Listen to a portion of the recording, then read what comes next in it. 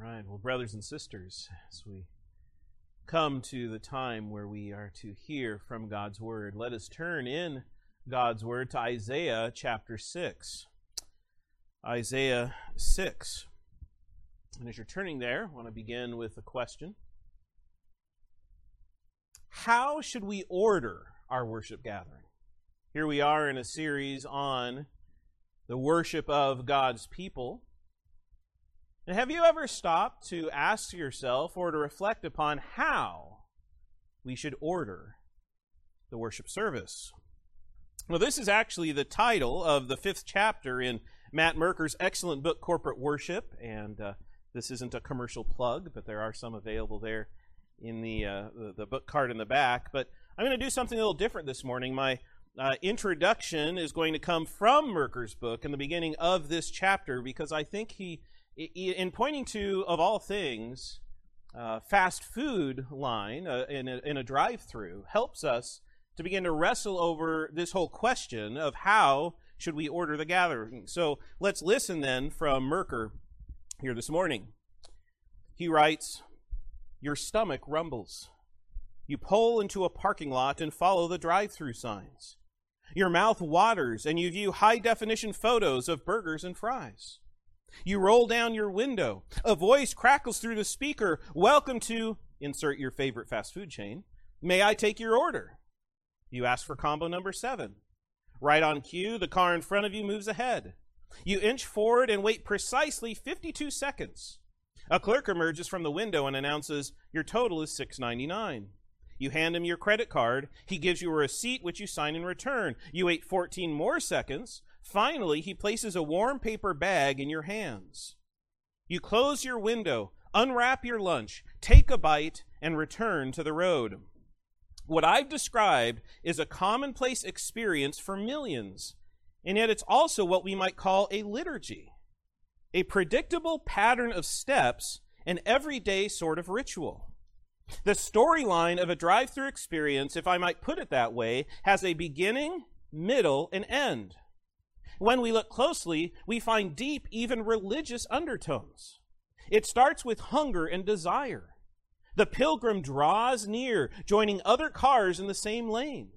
The menu offers a tantalizing promise of satisfaction. The cashier speaks first, inviting the driver to order. But a sacrifice is necessary. No free lunch here. The traveler, worshiper, must pay. We reach the climax of the drama when the food passes from restaurant to car. The story resolves in the joy of a hot meal. The clerk pronounces a benediction, "Have a nice day," and the driver departs in peace. Now, before you accuse me of reading too much into such a mundane event, notice that the whole thing has a necessary order. You must choose a dish before you pay, and pay before you eat. There are arrows on the ground telling you the right direction to go through the process. Each step matters on its own, but the pattern, the way in which the steps fit together, shapes what the experience is.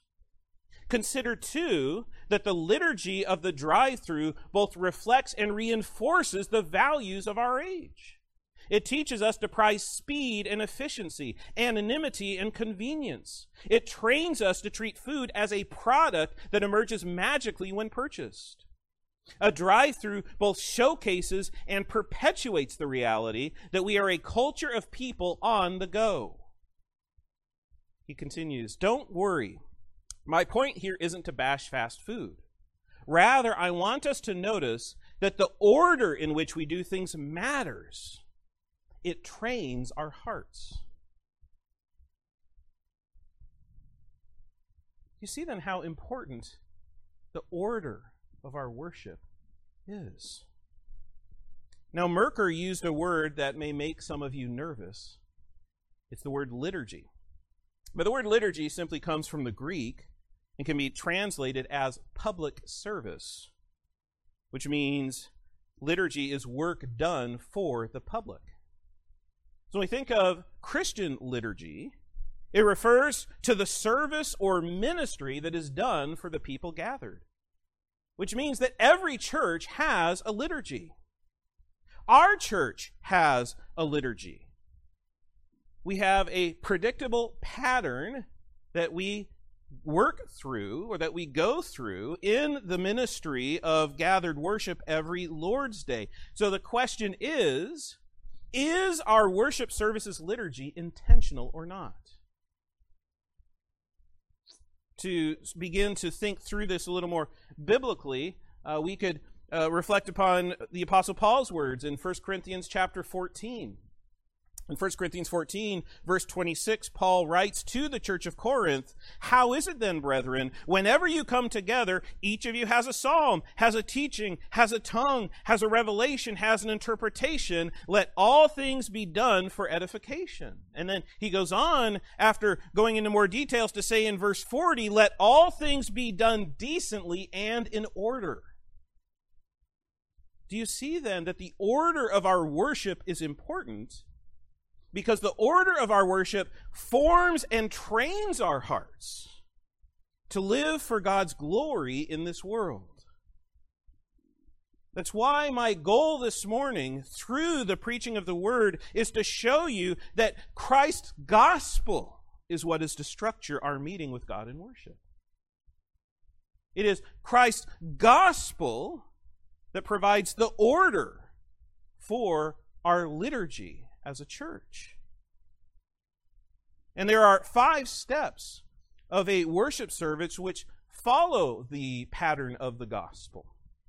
So if you're taking notes, you can write them down. But you have a call, a cleansing, a consecrating, a communion, and a commissioning. So again, call, cleansing, consecrating, communion, and commissioning. And it's this gospel pattern that we see unfolding in Isaiah chapter 6. So let's read this chapter together. Again, Isaiah 6. "In the year that King Uzziah died, I saw the Lord sitting on a throne, high and lifted up, and the train of his robe filled the temple. Above it stood seraphim. Each one had 6 wings. With 2 he covered his face. With 2 he covered his feet. And with 2 he flew. And one cried to another and said, 'Holy, holy, holy is the Lord of hosts. The whole earth is full of his glory.' And the posts of the door were shaken by the voice of him who cried out, and the house was filled with smoke. So I said, 'Woe is me, for I am undone, because I am a man of unclean lips, and I dwell in the midst of a people of unclean lips. For my eyes have seen the King, the Lord of hosts.' Then one of the seraphim flew to me, having in his hand a live coal, which we had taken with the tongs from the altar, and he touched my mouth with it and said, 'Behold, this has touched your lips. Your iniquity is taken away, and your sin purged.' Also I heard the voice of the Lord saying, 'Whom shall I send, and who will go for us?' Then I said, 'Here am I. Send me.' And he said, 'Go and tell this people, keep on hearing, but do not understand. Keep on seeing, but do not perceive.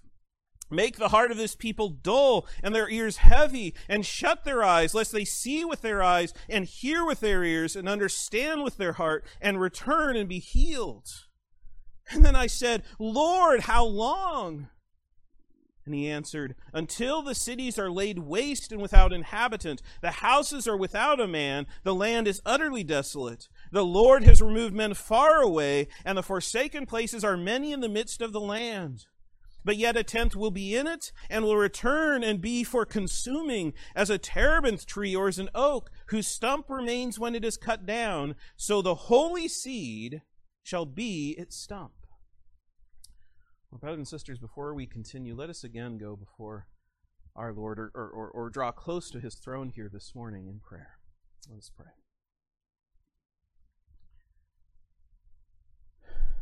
Oh, Father, here we continue to reflect upon what it means to meet with you in worship together as a church. And for many of us, we may have not ever thought about the importance of the order of our worship. Father, may you help us to see from your word the importance of the pattern that you have given us through Jesus Christ this morning. Because it's through his gospel that we are saved, and it's through his gospel that we are renewed as those who continue to be saved by the ministry of Christ for us. And so, Lord, we pray this morning that your word will fully be empowered through your Holy Spirit, so that our minds will be renewed and our lives will be transformed, that we will live faithful lives of obedience to your word, carrying out the mission you have given us as your people until Christ returns, out of the gratitude for all that Christ has done for us. So, Father, we pray for these things in the name of our great God and Savior, Jesus Christ. Amen. Amen. So what do we see unfolding in this chapter? When Isaiah meets with God in worship, the order of this worship service includes 4 of the 5 steps I mentioned earlier. We find in this chapter a call, a cleansing, a consecrating, and a commissioning.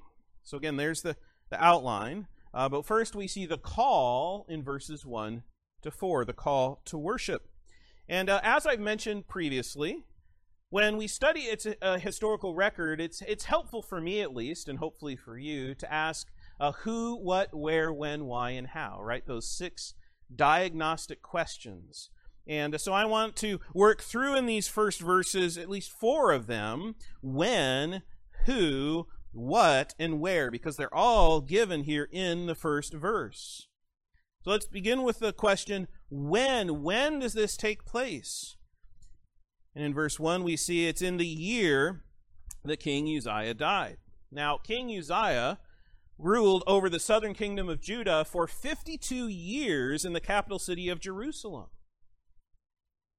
And in 2 Kings chapter 15, we read a summary of King Uzziah's life and reign when we read, "And he did what was right in the sight of the Lord, according to all that his father Amaziah had done, except that the high places were not removed. The people still sacrificed and burned incense on the high places." So throughout this long reign of King Uzziah, he reigned faithfully, and he brought great peace and prosperity to the land. But in his final years, we also read that Uzziah betrayed God and was struck with leprosy. So he died under the shame of uncleanness before the Lord. So it's after these 52 years that Uzziah died, and this left the people of God in the midst of a national crisis and overwhelming disappointment. What would the future hold for this people of God? And that's what we learn then through the rest of the passage of Scripture. So we began with the question of when. Now let's deal with who. Who is involved in what is taking place in this chapter? Well, we go on to read in the next phrase of this verse, the prophet Isaiah is the one who is speaking here, because he is a prophet who has been called by God here in this chapter to reveal God and his word to his people. See, it is to this prophet that God reveals himself in order to warn his people of the coming judgment for their sinfulness, as well as the promise of salvation that is to come in Jesus Christ. That's what the book of Isaiah is about. So we've asked when and who, but then what happens? Which we continue to read in this verse, where Isaiah writes, "I saw the Lord sitting on a throne." You see, Isaiah may have lost his earthly king, but his heavenly king is still reigning over the world from heaven. And he chooses to reveal himself here to Isaiah through a vision to show his glorious appearance to Isaiah. And as Isaiah writes of what he saw, he sees the Lord sitting on his throne, high and lifted up, with the train of his robe filling the temple. You know, other thrones may have been set on high with stairs and a platform so that everyone would have to look up to the king. But this throne, God's throne, is higher than all. It is lifted up above all. And the train of his robe fills the temple. Now, when I think of a train, I tend to think of wedding dresses, right? The fabric that will extend beyond the dress, behind the one who is married. Princess Diana, many of you may remember, had the longest train in the history of English royalty when she was married. It was 25 feet long. But the idea is that the train, it shows the greatness of the one who is wearing the gown. Well, kings also wore royal robes with trains. And the length of the king's train showed their greatness as a king. And what do we see about the train of this king? That it fills the temple. It's so large, it fills the temple. Which then brings us to the last question. We've asked when, who, what, but finally where. Where does this take place? And it's in the temple. See, Isaiah's vision of the Lord takes place in the temple where God's people would gather to worship him. Now, this wouldn't have been Isaiah's first time in the temple to worship God. After all, he lived in Jerusalem and would have frequently been at the temple and experienced its worship services. But what makes this time different? It's that the Lord appears to him and calls his prophet to be in his presence. So God here meets with Isaiah in his temple. Which is why on this day Isaiah sees the glory of God as he worships in his presence. God himself calls Isaiah into his presence in the temple so that Isaiah will be renewed and refreshed then through this worship. And as Isaiah looks up, what does he see? Not only the Lord sitting on the throne, but in verse 2, above it stood seraphim. These angels, literally meaning burning ones, is what seraphim means, who are standing above God's throne ready to serve him. And they are described, as the verse goes on, that each one had 6 wings. With 2 he covered his face, and with 2 he covered his feet, and with 2 he flew. So there's these 3 pairs of wings that these angels have.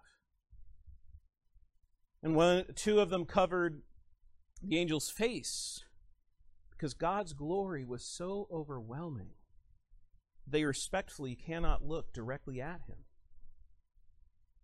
With 2 more wings, they covered their feet, because they are unworthy to be in God's presence. And with 2, they fly then to carry out God's will. But these angels, as they are standing above the throne of God, form 2 choirs that then sing a song of praise to each other. They cry out these words back and forth in an antiphonal song. Try to use big words and it comes back to haunt you. Antiphonal songs where one side sings, the other side sings, right? Back and forth this takes place. And listen to the words of this song that they sing back and forth to each other in verse 3. And one cried to another and said, "Holy, holy, holy is the Lord of hosts. The whole earth is full of his glory." So they are crying out declarations of the Lord's holiness, because God is separate from and superior to his creation, and he sovereignly rules over his creation. See, God's holiness then means that he is holy, righteous, and pure. And this is repeated 3 times for emphasis. It's not merely said that he is holy, or even that he is holy, holy, but 3 times, thrice, it's stated that he is holy, holy, holy, which is a superlative recognition of the holiness of God. And this holy Lord is the Lord of hosts. See, his covenant name over his people is revealed here, as well as his lordship and over the very hosts of heaven, because he is the Lord of all. This is why their song continues by saying that the whole earth is full of his glory, because God's glory is displayed through all of the earth and all of creation. And these angels, their praise is so loud that it causes the very temple itself to shake. Verse 4, and the posts of the door were shaken by the voice of him who cried out, and the house was filled with smoke. Now, wouldn't it be a blessing if we sang so loudly with hearts filled with praise that the very walls of this building shook? That's what happens when the angels praise the Lord. But that's not all, because we also see how the temple filled with smoke. Do you know the importance of this? You know, in the Bible, smoke often represents God's presence. This is what we read back in Isaiah's prophecy in chapter 4, verses 4 to 5. You can turn back to see this. Here the prophet Isaiah writes, when the Lord has washed away the filth of the daughters of Zion and purged the blood of Jerusalem from her midst by the spirit of judgment and by the spirit of burning, then the Lord will create above every dwelling place of Mount Zion and above her assemblies a cloud and smoke by day and the shining of a flaming fire by night. For over all the glory there will be a covering. Do you see then how God is present when his people worship? And Isaiah is given a glimpse of this through his vision. So when we come to church for our worship service, brothers and sisters, this is the God in whose presence we enter into. We are meeting with our thrice holy God. This is why we sing, behold our God, seated on the throne. Come, let us adore him. Behold our King. Nothing can compare. Come, let us adore him. So I ask you this morning, how do you respond to God's call to worship in his presence? Because we see how Isaiah responds next in verses 5 to 7, where we come to the second step of this order of worship in the temple. We began with the call, and now we come to cleansing. Cleansing.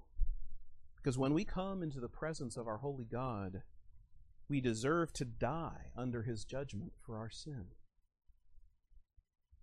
See, when we meet with God, we deserve to die. Because holiness cannot tolerate any unholiness. Righteousness cannot tolerate any unrighteousness. Justice cannot tolerate any injustice.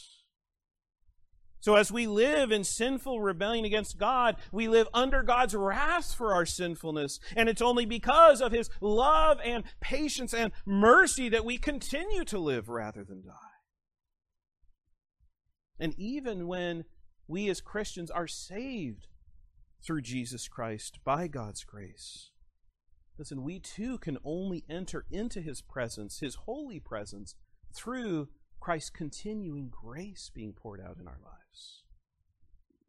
So here is a prophet of God who encounters God in worship and is immediately overwhelmed of his unworthiness to be in God's presence, which is why we go on to read in verse 5, Isaiah writes, so I said, woe is me, for I am undone, because I am a man of unclean lips, and I dwell in the midst of a people of unclean lips. For my eyes have seen the King, the Lord of hosts.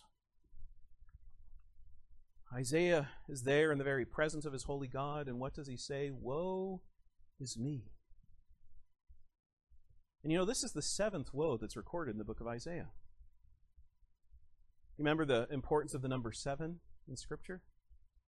It symbolizes completeness or fullness. It's why Genesis begins with the 7 days of the creation week, and why Revelation has 7s all over it. But let's consider Isaiah's 7 woes. You can look back at Isaiah chapter 5, verse 8, when he pronounces this woe against God's people. Isaiah 5:8, woe to those who join house to house. They add field to field, till there is no place where they may dwell alone in the midst of the land. Or look down at verse 11. Woe to those who rise early in the morning, that they may follow intoxicating drink, who continue until the night, till wine inflames them.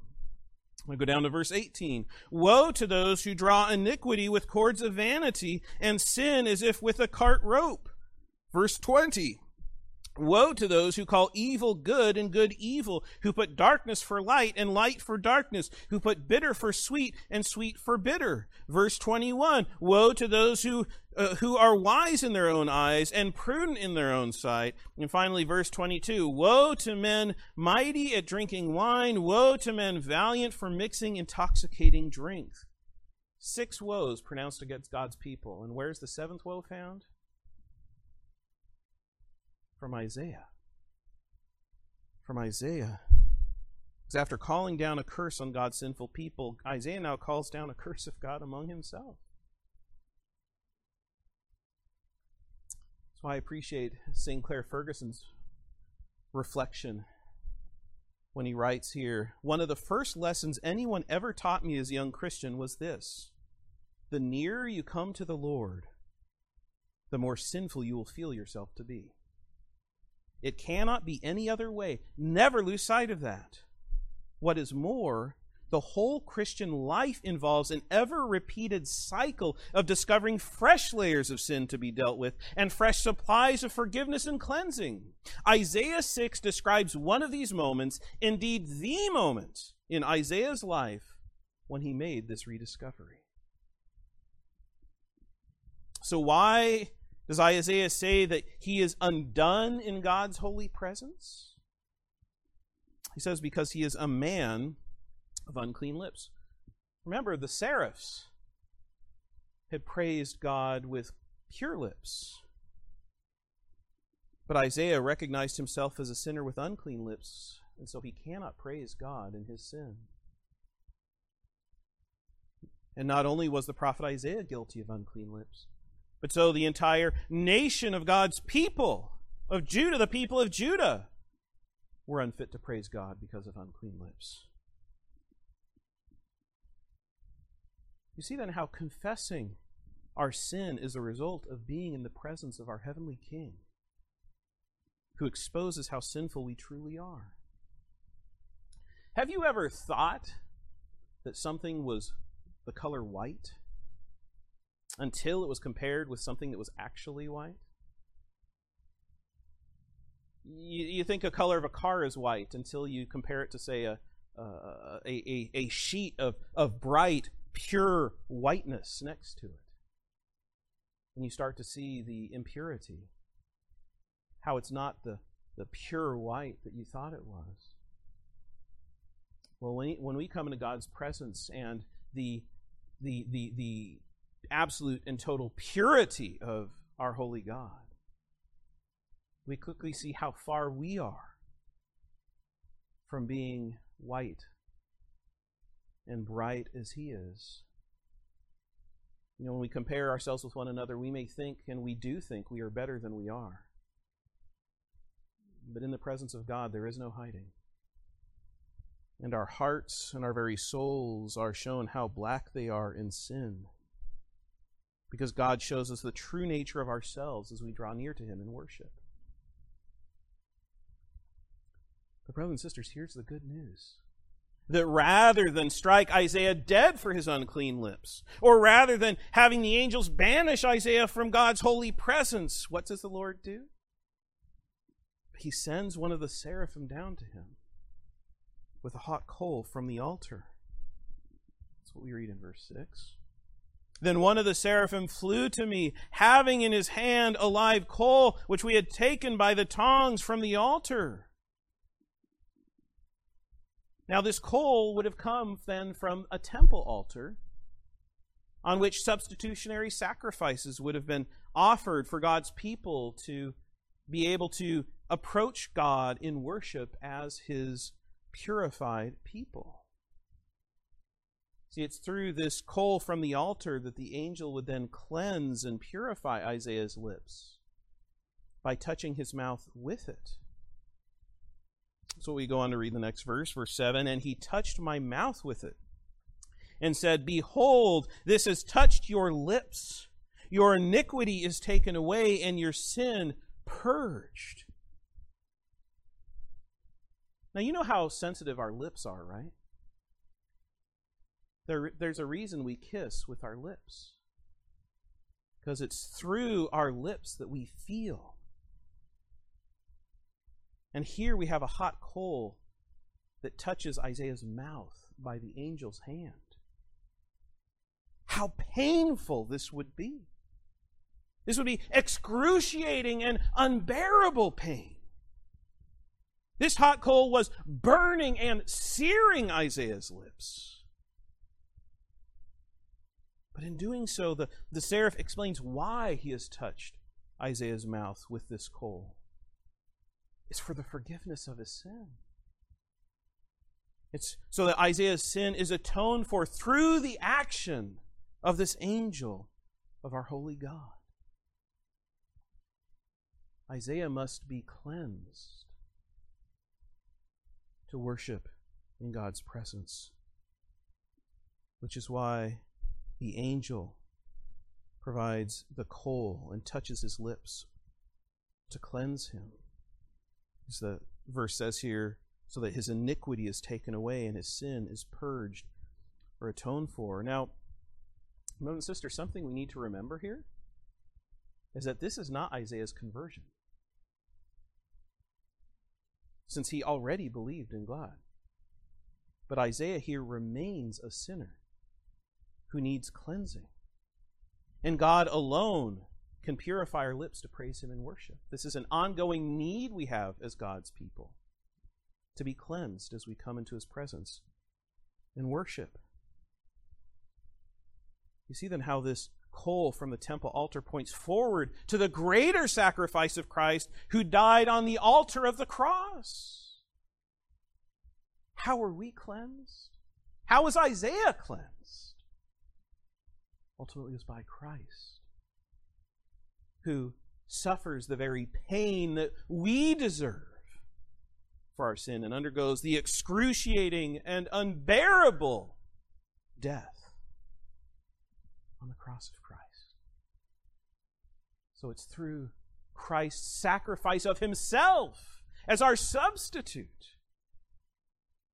that we are saved from God's wrath, that we are forgiven of our sins, that we are reconciled with God, and that we receive eternal life.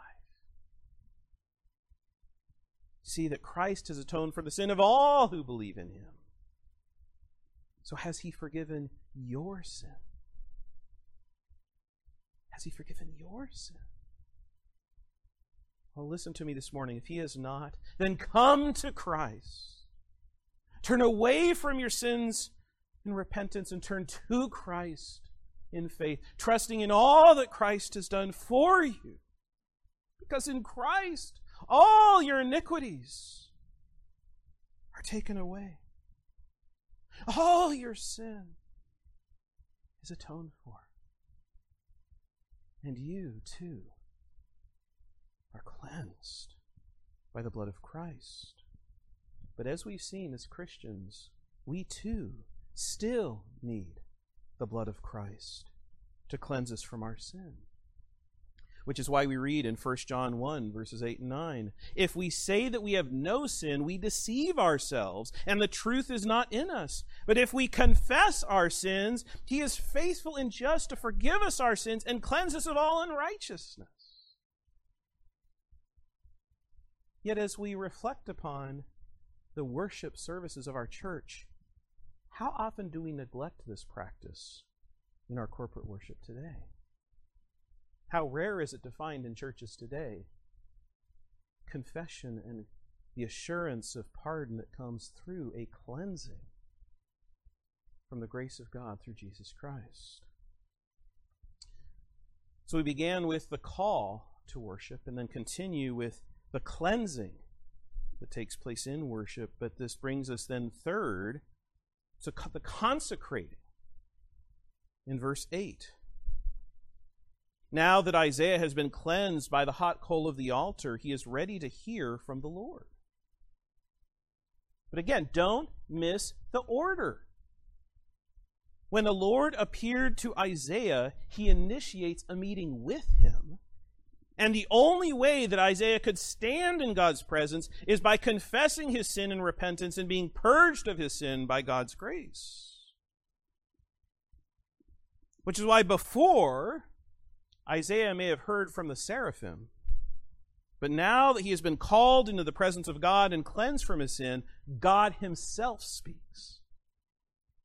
And that's what we read in verse 8.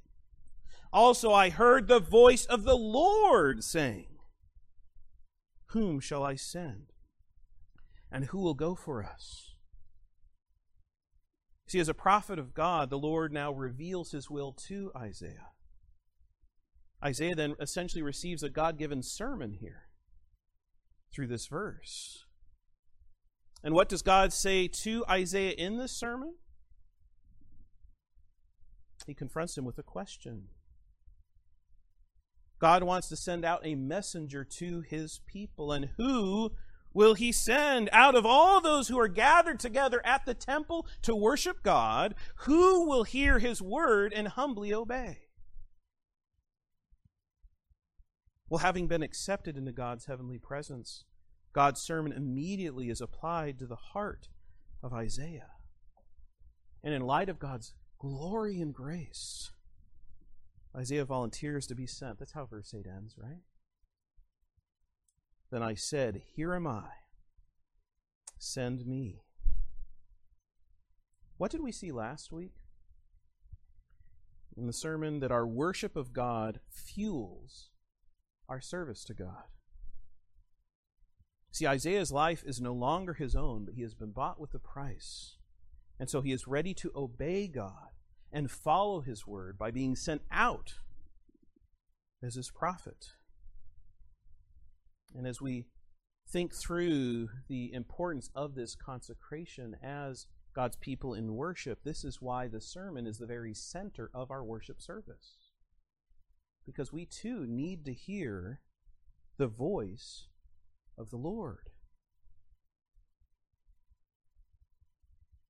You hear God's voice when his word is preached, which confronts you then with how you grow in grace and godliness under his sovereign rule. This is why when we worship, we are driven afresh to hear from God as his word is preached.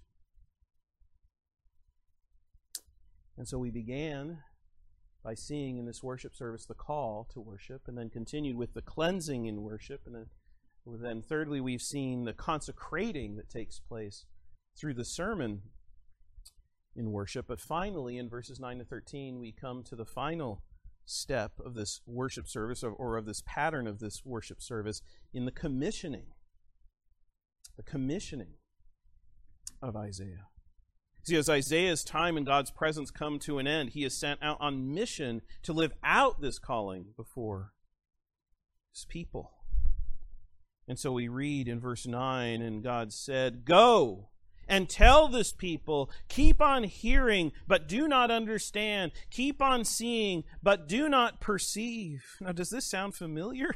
Isaiah heard, go and tell this people. And what does Jesus say to his church? But go and make disciples of all the nations. And what is Isaiah's message? But one of warning God's people of remaining in their unbelief. They will hear, but not understand. They will see, but not perceive. And listen, this was also Jesus' message. So we read in Matthew 13, verse 13, when Jesus says, therefore I speak to them in parables, because seeing they do not see, and hearing they do not hear, nor do they understand. And then Jesus quotes from these very words as Matthew 13 continues. You see, then, our unbelief is not due to a lack of hearing from God. It's not due to a lack of seeing His revelation to us in this world. But as the Apostle Paul says, we suppress the truth in unrighteousness.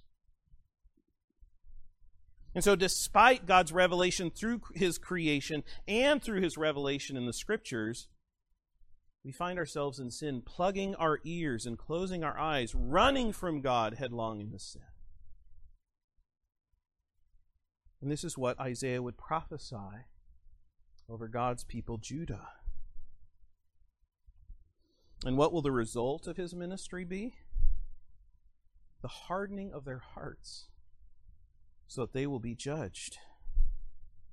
Verse 10, make the heart of this people dull, and their ears heavy, and shut their eyes, lest they see with their eyes, and hear with their ears, and understand with their heart, and return, and be healed. So here we see the sovereignty of God over salvation. Because all of Isaiah's prophesying and pleading will fall on deaf ears. See, his preaching will not bring hearing or understanding or returning to be healed, but will harden them in their sin. Which is how sinners will always respond to God's word, without His grace opening our ears to hear and our hearts to understand.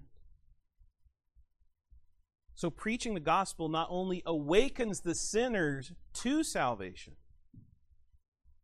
but it can also harden, and does harden, the sinner in their sinfulness. And the difference between the two is in God's sovereign election of His people to be saved. That He has so chosen a people to escape the judgment of God that we all deserve in our sin, and to open our hearts to receive His salvation. But God chose for His people Judah to come under His judgment for their sin, because the truth is that God doesn't owe anyone salvation. And this is why then those who hear Isaiah's words will be condemned. Isaiah hears this, and his heart falls. So he responds with a question in verse 11. Then I said, Lord, how long? How long will this warning of judgment go unheard and unseen? And God replies with sobering words, not until their destruction is complete and my people are removed from this land. So we go on to read, as verse 11 continues, and he answered, until the cities are laid waste and without inhabitant, the houses are without a man, the land is utterly desolate. The Lord has removed men far away, and the forsaken places are many in the midst of the land. But yet a tenth will be in it, and will return and be for consuming, as a terebinth tree or as an oak, whose stump remains when it is cut down. So the holy seed shall be its stump. But did you hear that glimmer of hope at the end of these words of judgment in verse 13? Even in these divine words of judgment, God will preserve a holy seed through which His promise will continue until His promise of salvation finally arrives with the coming of Christ. So God's plans and purposes will not be frustrated by the sins of His people, but he will cleanse his people through the blood of Christ as they trust in the promise of Christ's coming. And it is with this hope that Isaiah then goes out to proclaim the Lord's judgment and wrath for sin and the great promise of God's salvation to come. But as we continue to reflect upon this worship service of Isaiah meeting with God in the temple, did you notice how there was a back and forth that had taken place between God and Isaiah here? It's because true worship is dialogical. Another fancy word. Which means there's a holy conversation that is going on between God and his people in worship. There is a back and forth communication that takes place in worship, right? God calls Isaiah into his presence and deserves the praise of worship, but then Isaiah confesses his sin in repentance back and forth, which is then cleansed through an act of God's grace. And now Isaiah is consecrated to receive God's word from his voice, again with God speaking, to which Isaiah then responds with a commitment to obey God, and finally God then sending out Isaiah by commissioning him to preach God's word. We can even understand this back and forth in our own worship, right? God calls us into his presence in worship. Then we sing his praises, to which he then speaks to us through his word being preached, and then we respond through prayer. And then we continue singing until the sermon is proclaimed and God's voice is heard. And then we respond until God sends us out on our mission through the week. This is, brothers and sisters, a gospel structure to our worship. And until Christ returns at the end of the age, our worship too ends with the commissioning. Because we are entrusted with the mission of gathering more worshipers through our evangelism and outreach, so they too will join with us in worshiping God for such a great salvation in Jesus Christ. You see then that when Isaiah meets with God in worship, that the order of his worship service includes 4 of the 5 gospel steps that I mentioned before. There's a call, a cleansing, a consecrating, and a commissioning. But what about that missing step? Remember, there's 5. There's a call, a cleansing, a consecrating, a communion, and a commissioning. The communion is also to be included in the gospel structure of worship, where a fellowship with God over a meal is included. You know, you may think back to a previous sermon series when I preached over the life of Father Abraham, the book of Genesis. Do you remember what happened in Genesis chapter 18? But that Abraham communed with God and fellowship with him when God was present through a theophany. Or you may think of God's people as they are set free from slavery, that they are given a Passover meal to celebrate. See, this is the consistent pattern of worship throughout the Old Testament. You can check it out. It's what we see, for example, in Exodus chapters 19 through 24, when God frees the Hebrew people to be his people in his land under his rule. You see the call, the cleansing, the consecrating, the communion, and the commissioning take place. It's what we see, for example, the same pattern found in 2 Chronicles chapter 5 through 7, when King Solomon dedicates the Jerusalem temple so that Israel can meet with God in worship. Again, there's a call, a cleansing, a consecrating, a communion, and a commissioning. And brothers and sisters, what we see on this side of the cross is that the same gospel structure continues. Because it's the same gospel of Jesus Christ that saves. It's the same gospel message in both the Old and the New Testament. Which is why what was promised in the Old is provided through Christ in the New. So it's Christ's gospel that must structure our meeting with Him in worship. Do you see how Christ's gospel structures our meeting with God in worship? So what we've seen then through this series is that God calls our meeting, God schedules our meeting, God runs our meeting, God seeks true worshipers in our meeting, God invites others to join in our meeting, and God structures our meeting with the gospel of Jesus Christ. So we, as a church, need to ask ourselves, how intentionally is our worship of God structured according to the gospel? And while I'm still learning about the importance of liturgy itself, I recognize that we need to be more intentional in structuring our worship service with the gospel of Jesus Christ. This is what has been practiced throughout the history of the Reformed tradition, a history of worship according to a gospel structure. And it's why, to give us a taste of Reformed liturgy, that our combined service next week will be following their order of worship. That doesn't mean that the Presbyterian way that we will be enjoying next week is the right way, or that we'll begin doing exactly what they do. I certainly am not about to wear a Genevan gown, as their pastor does. But we will see how they intentionally structure their worship with a gospel structure. And in the months ahead, we will be working to develop a gospel structure here at Cornerstone.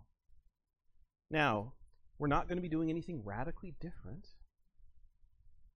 but we want to order our services so that we will be refreshed and renewed each week, so that our hearts will be trained to live out the truths of the gospel of Jesus Christ as they more and more and more are reflected to our worship together as His people. So may we not dismiss the order of our service as unimportant or unnecessary. May we not dismiss the importance of liturgy as something that only high churches practice.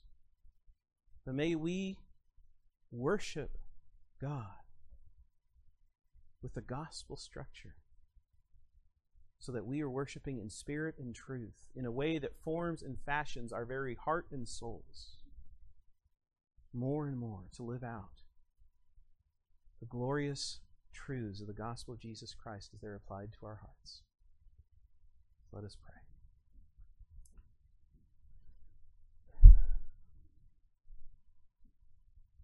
Oh, Father,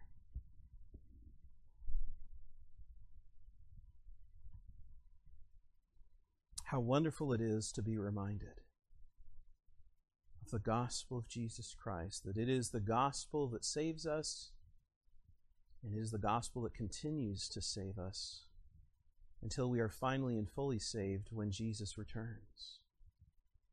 May our very worship then together as a church continue this pattern that you have revealed in Scripture of the call to worship, the cleansing that we need in our worship, the consecrating that takes place as we receive your word preached in our worship, and the commissioning then that we receive as we are sent out through the week to carry out the mission of gathering other worshipers until our Savior returns. Father, we pray for all these things in the name of our glorious King, Jesus Christ.